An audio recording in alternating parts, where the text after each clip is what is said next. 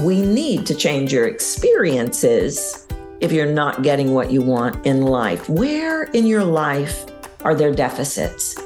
In abundance, somewhere. In relationships, somewhere. Those experiences are being created by your voice, by what's happening internally, and literally what is in your body. What is in the top layer of your muscle memory of how your voice is being delivered. That's what I'm talking about today. Changing your voice to change your reality. I think you're going to like this episode, and I don't want you to miss a minute. Welcome to Captivate the Room with your host, internationally known voice expert Tracy Goodwin, an award-winning speaker who has taught hundreds around the globe to make a big impact with their voice. This podcast is for anyone who wants to step onto a bigger stage, make a bigger impact, and have a voice that makes people listen. Presentation matters, and the voice is the missing link. Join in and you'll see why. Welcome to the podcast. So happy to have you with me today, as always. And I've got a great episode for you today. Today, I want to talk about psychology of the voice and the quantifiable evidence that I have uncovered and have from 30 plus years of research around this topic in relation to if you want to change your experiences in your life, you have to change your voice.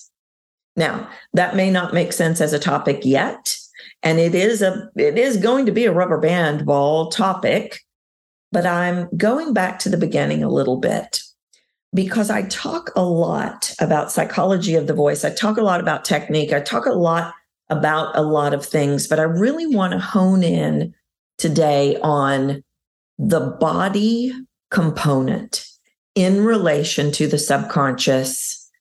Even though I've talked about it before, I'm really starting to lean into the research. Meaning, you're going to hear me talk from a place of the why. We hear a lot of voice technique. We hear a lot of, you need to slow down, you need to pause, you need to count your ums. We hear a lot of that, but there's not a lot of why behind it.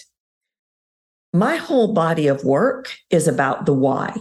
In fact, I'm oftentimes not that interested in the sound, the initial sound that I hear. I'm interested in getting to what is behind it in order to change it for good. What I found many, many years ago was that technique, that like people teach technique, even some of the greatest voice masters of our time taught technique, it won't stick.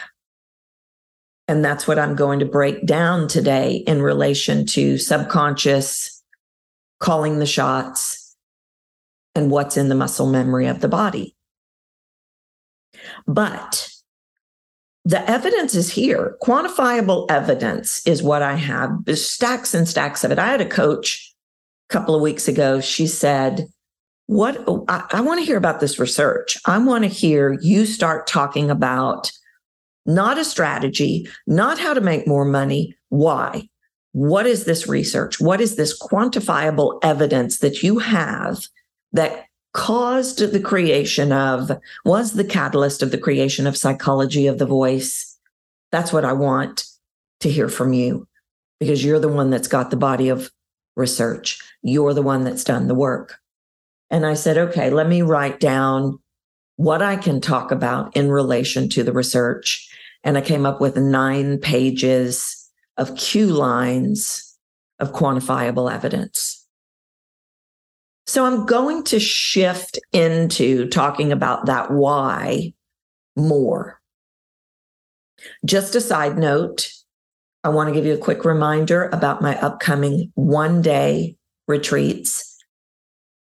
I'm calling them retreats. It's a full day with me, small group, hands-on, customized coaching. Talk about in a day, walking away knowing how to change the experiences that you're having in life by shifting what your voice is doing, because they are directly linked 100%.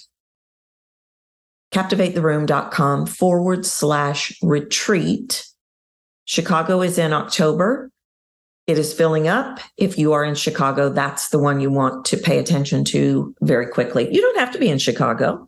You can fly to Chicago from anywhere. And I'd love to see you. I'd love to spend the day with you. All right. So subconscious is calling the shots on your voice. Now, that may not be how you've been taught voice before. I'm not denying the science and the physiology of vocal cords and vibration to air. I'm not denying that. That is 100% real. That's just not my body of work. I was always interested in the deeper version, the next level version. Okay, that's great. That scientifically happens. But I want to know, it started with, I want to know, why do the Irish sound Irish and I sound Texan? And this was the beginning. This was the beginning research, as many of you know, but I'm sure I have plenty of new listeners, and maybe you've never heard me talk about this. In the early days, I was a technique teacher. I studied under the greatest voice masters of our time that were technique purists, meaning slow down. I need you to slow down. I need you to slow down. And that's the way I taught. Now, two things were happening. One, I could hear other things, and I just tried to ignore it because I thought, well, everybody can hear what I can hear. Then I thought, well, people are going to think I'm crazy if they know what I hear. It was just too against the grain. It was too crazy. So I taught technique. And what I noticed was it didn't stick. And I thought, okay, why are they coming back? And they have to remember to take the action I'm giving them. And that was really the beginning of the whole thing. The understanding of the subconscious is telling the body what to do in relation to what is happening in the environment. And then different people, different environments create different stories in the subconscious, which then create different things, sounds, actions in the body, in the muscle memory of the face. You've maybe heard me talk about the voice work that I do. I call it gym for the face, because the body is actually holding what we are going to do vocally, and that is connected to what is to all the pieces that we have to look at in pillar 1 of psychology of the voice stories, specific character traits, experiences, trauma, all these things. They are linked. And that is why a lot of times I will say to people, you've had a lot of therapy, or you've done a lot of personal development, none of which is a criticism, but I can hear it in their mind and in their words, but it hasn't shifted in their voice because they have not changed what is in the muscle memory of the voice. And we are going to draw from the top layer of the muscle memory of the face, of the voice creation, no matter what, until we change it. My research shows me that your real voice is still with you. It's just buried. You've heard me talk about the 7 layers of sound. Layer 7 is your real voice. Layer 7 is generally not what you're drawing from. unless you've done the work with me. You're drawing from that top layer of muscle memory. And that top layer, again, is linked to a number of things, and it can be linked to many things. It can be linked to like you've heard me talk about Bill, one of the first people that was instrumental in the beginning stages of psychology of the voice research, a man that came to work with me, and he wanted to command more of his presence. He wanted to build his business. He wanted more respect from his team. He wanted more sales. And when he walked in the room, he had a really tiny little voice that was very, very quiet. And I, at the time, had no idea why. Psychology of the voice had not been created yet. But I said, Bill, do you have siblings? And in a very quiet voice, he said, I have 6 older sisters.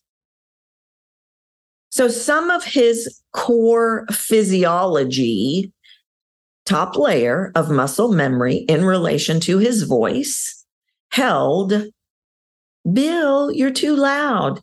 Bill, get out of our room.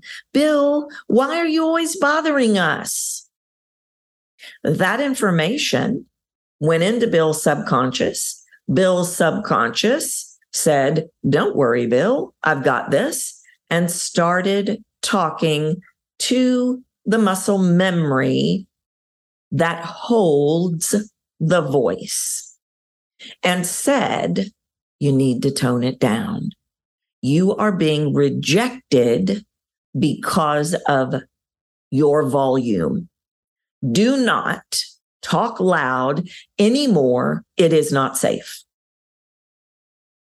And so in a split second, almost, Bill, subconscious, said, we're not doing it that way anymore. That's who you really are, but that's not working. That is creating rejection for you. We're not going to have that. So we're going to do something that will get you accepted, that will make you belong. And that's the point of the whole thing. The subconscious isn't calling shots on the muscle memory of how you hold your voice just because. It's not, well, we were just created that way to know to have the heartbeat. No, it's a protection mechanism.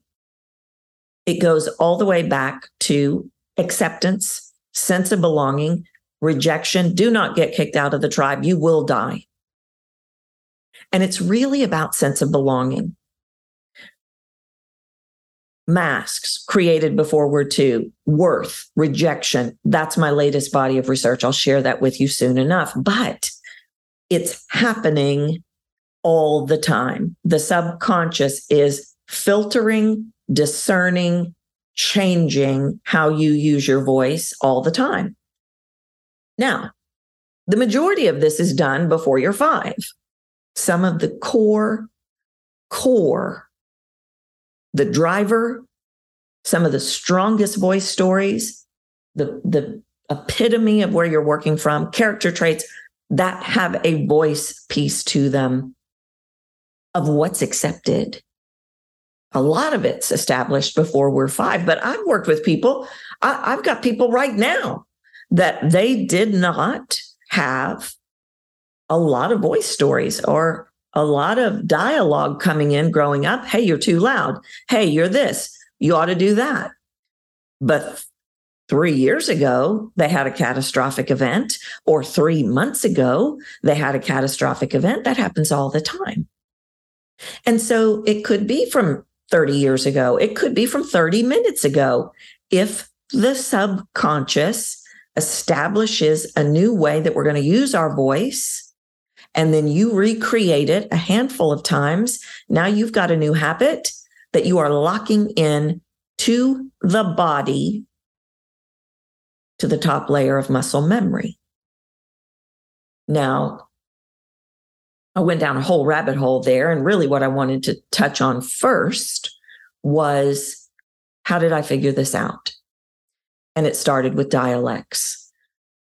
Why do the Irish sound Irish and I sound Texan? I want to sound Texan. I want to sound Irish. I sound Texan. They sound cool. I think Texans sound cool too. So don't get me out of context here. I was fascinated with the idea. And I knew that I did not teach dialects the way that most people taught them. I was working with actors solely at this time. This was before I ever even worked with that Fortune 100 company, which was the first company that I ever worked with.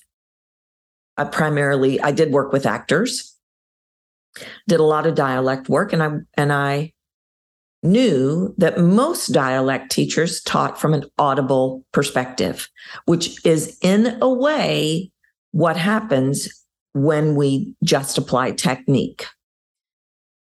And I'll try to remember to circle back and explain that. Most dialect teachers listen to this recording, listen to this recording, listen to this recording, listen to this recording, recreate what you hear, recreate what you hear. That is not, you cannot create consistency that way, because you have to have the information coming in all the time, which is why, here's a little side note, the physiology of the voice is always changing because we're dealing with different people all the time. So maybe with your best friend, you're getting a certain set of information and you talk a certain way, but maybe with that intimidating woman at the office, you're getting a different piece of information coming in and you're talking in a different way. Therein lies the problem, because I want consistency. I want you always authentically showing up and just playing all the variables that are in your voice.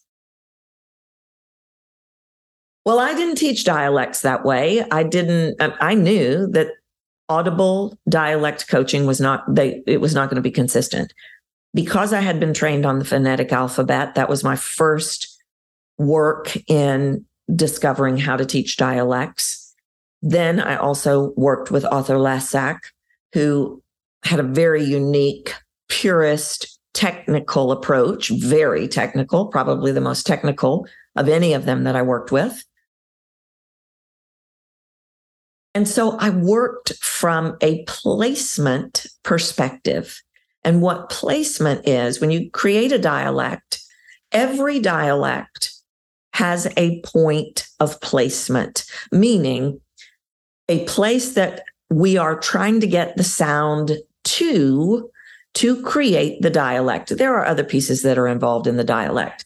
Vowel combinations, certain letters that are not in dialects or are strong in dialects. R is always a thing. L can be a thing. And I won't go into all of that right now. But the point of placement for standard American dialect is mid-mouth. So let's say you're an Australian and you're wanting to learn an American dialect. Well, we're going to work towards getting your sound to that point of placement mid-mouth. Well, the Irish dialect has an outside of the mouth point of placement, so I can shift my face into that point of placement and become Irish. And I thought, how does the baby know to do this? Because a baby sounds like its parents, same dialect. And that's when I started putting the pieces together. Yes, the ear was involved 100%, but the ear was not calling the whole shot. The ear was taking in the dialect. The subconscious was saying, all right, we're going to direct the muscles of the face to this placement so you sound like your parents. And there it was. And that opened up this whole world of there's an internal piece and there is an external piece. So what happens when somebody just says, be louder? Just like that sound coming in, it's going to filter through the subconscious. And if all these components have not been dealt with from an internal perspective, you are not going to be louder because there's noise in there. That noise from stories, from a driver, from character traits, from all these things that we look at, that's what's calling the shots. They are linked. And this is why technique wasn't sticking. Because people would be louder and they would be louder and they would be louder, but they could not lock it in because of the internal that had not been eradicated, shifted, rewritten. So they were basically working off of a foundation of sand, not rock, which was why the intimidating person could come in and everything would change because that sand would shift. And that subconscious would go, hold on a minute, here comes Judy. This is how we be with Judy. And that is why you have no confidence. That is why you struggle to command the space. That is why they're not hearing you. It is not about the volume at the end of the day. It is about the foundation of sand. And we have to get you working on a foundation of rock, which means there's a significant amount of subconscious reprogramming in psychology of the voice. There is a significant amount of shifting what's in the muscle memory, what is in that top layer. We've got to get that out of the layers of the muscle memory so that we can bring your real voice, which is still there, hidden way, way, way down, back to the top layer of muscle memory. I've heard some coaches say, voice coaches say, you were born with a bad voice, but I can give you a good voice. I disagree with that. I believe you were born with the perfect voice and the world takes it away, or rather piles a bunch of junk on it so that you're constantly altering who you are. You are constantly misrepresenting who you are with your voice, and your voice is creating your reality, your experience. Let's say there's some subconscious work that hasn't been done on they don't want to buy from you. And it will come out in your voice. I've had 3 podcast interviews this week with people where I was interviewing them for this show, and they were talking about how they can hear it. Your ideal client, your boss, your team can hear it. And when they hear your despair or your giving up or whatever it is about you don't think they're going to buy, do you really think they're going to buy? No.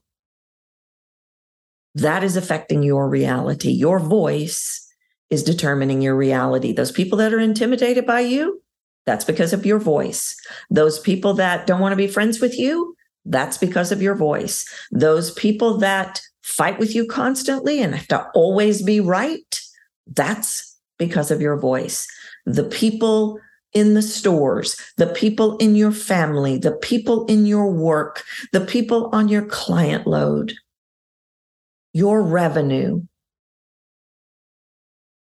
all of it. The sound comes first. Sound travels pretty fast. And until we deal with the psychology of the voice, there are sounds in your voice that are negatively affecting your reality. But I've got the science right here. And that means I've got the proof that we can change this. And it doesn't mean I'm going to change who you are. It means I'm going to get you back to who you are.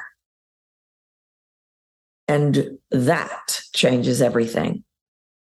So what are the areas where your life isn't, your reality, your life, your experiences aren't what you want them to be? That's what I want you to look at. And how does your voice play into that? Can you see your voice being the catalyst for the places where you do not have the reality you want? All right. I want you to think about that. I'm going to stop right there. Thanks for being here. That's it for today. And I'll see you next time. Thanks for listening to Captivate the Room with Tracy Goodwin. You can reach out to her at captivatetheroom.com and be sure to grab the voice formula. a free video series that will help you start making a bigger impact with your voice today. If you've enjoyed this episode, please leave a review on iTunes.